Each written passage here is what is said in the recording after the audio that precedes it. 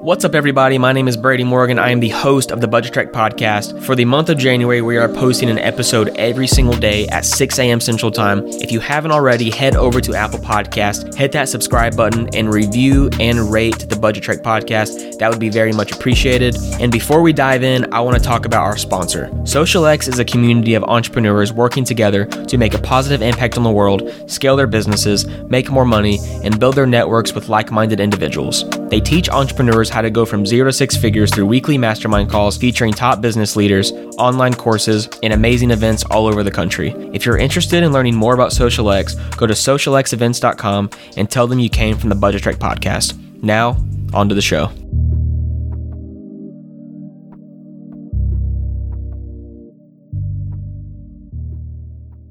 The purpose of Common Sense is to give me and my co-host Drew Morgan an opportunity to talk about different topics pertaining to financial literacy and the ins and outs pertaining to those specific topics. Let's dive into today's conversation about renting an apartment versus buying a home. So I've actually never owned a home before myself. I have rented apartments though, so I have experience in that, whereas Drew has owned a home and is currently building a new house right now, but he's never rented an apartment. So to start out, we're going to be talking about the pros and cons with renting an apartment, and we're going to start with the pros. When you rent an apartment, there's essentially no upkeep. You don't have to mow the grass, you don't have to weed eat, you don't have to take care of the landscaping because they have a company that does that for them. And along with that, most of the repairs are actually taken care of by the company that manages this specific property. As far as installing it, buying it, that's all going to be taken care of by the company unless it is actually your fault. And I have a story. When I was in college, we busted a hole in one of our walls. We broke down our door.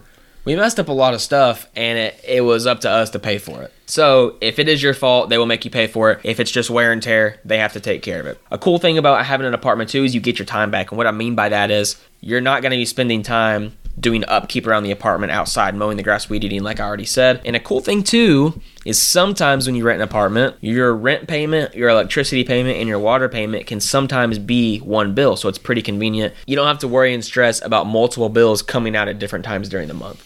Now let's talk about the cons. So the cons of renting an apartment are you do have a lot of neighbors. We were on the bottom floor and there was 3 floors in our apartment complex. So we had 2 people above us, and then we had a person across the hall from us, and then 2 more people above them.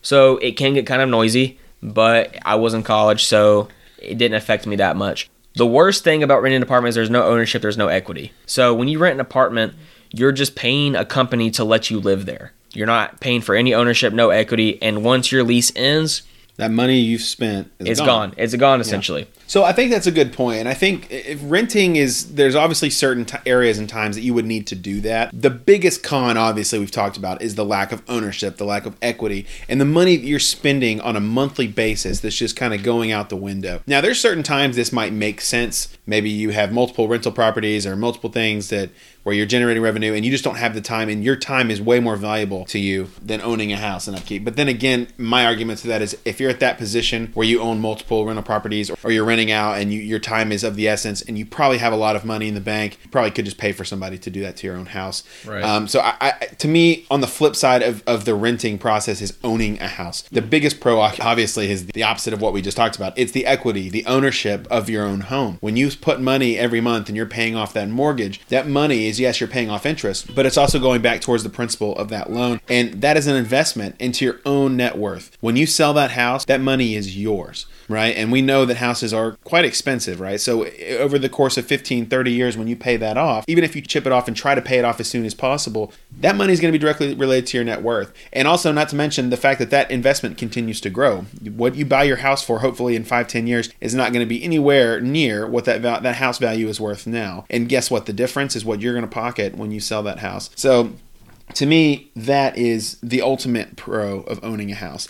The secondary piece of that is the fact that it's private, right? This is your own land, your own property, and it's private. You don't have noisy neighbors. You might have noisy neighbors, but they're not directly above you, jumping up and down on the floor. And then there's also, tax write-off implications, and there's also psychological factors with owning your own home that Brady wants to talk about. Of course. So, psychologically, I never owned a house, but it would be cool to say you have a house, right?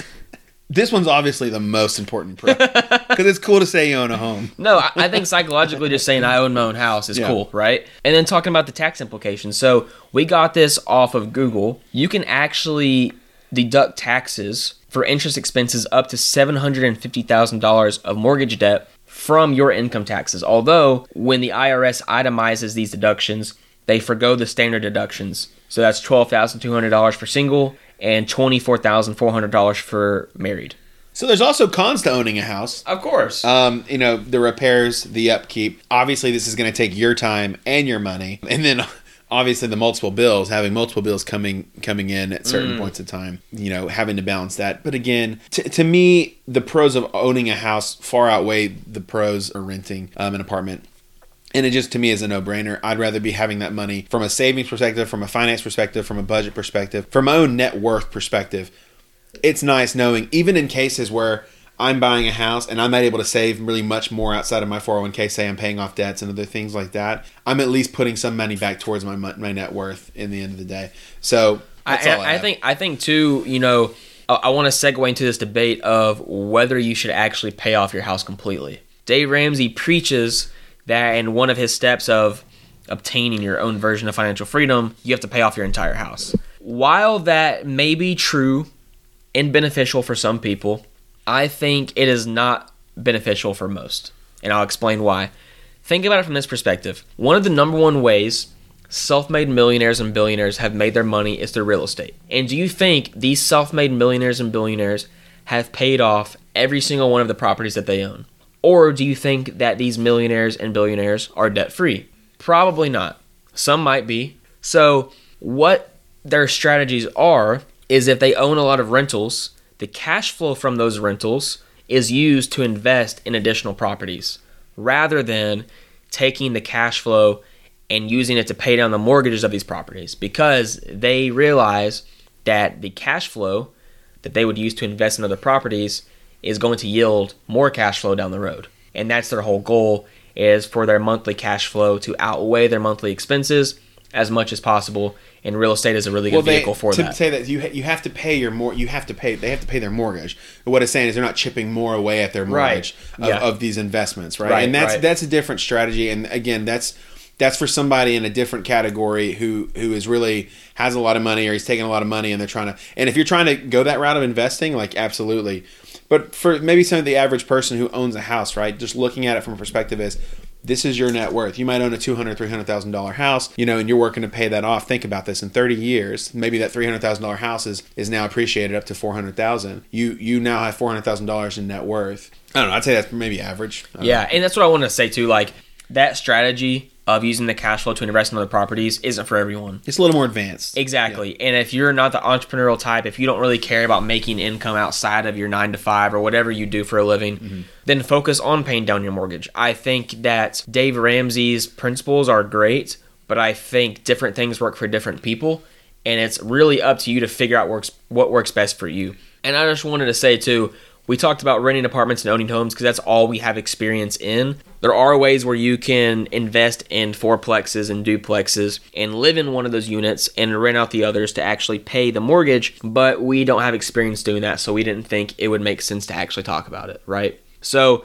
with all that being said, it's really up to you to figure out what makes sense for your specific situation, whether you rent an apartment, own a house. Just know that having ownership in a house and having equity does contribute to your net worth. It can be a lucrative investment. And just something to keep in mind, you can almost always find a mortgage payment that is the same, if not less, than a rent payment, depending on where you live. So definitely keep that in mind. Although we're educated in finance, we're not claiming to know everything about finance. We've had our own share of experiences, and we're speaking pretty high level on topics that might seem like common sense, but it's well known that common sense does not always equate to common practice. Thanks for listening.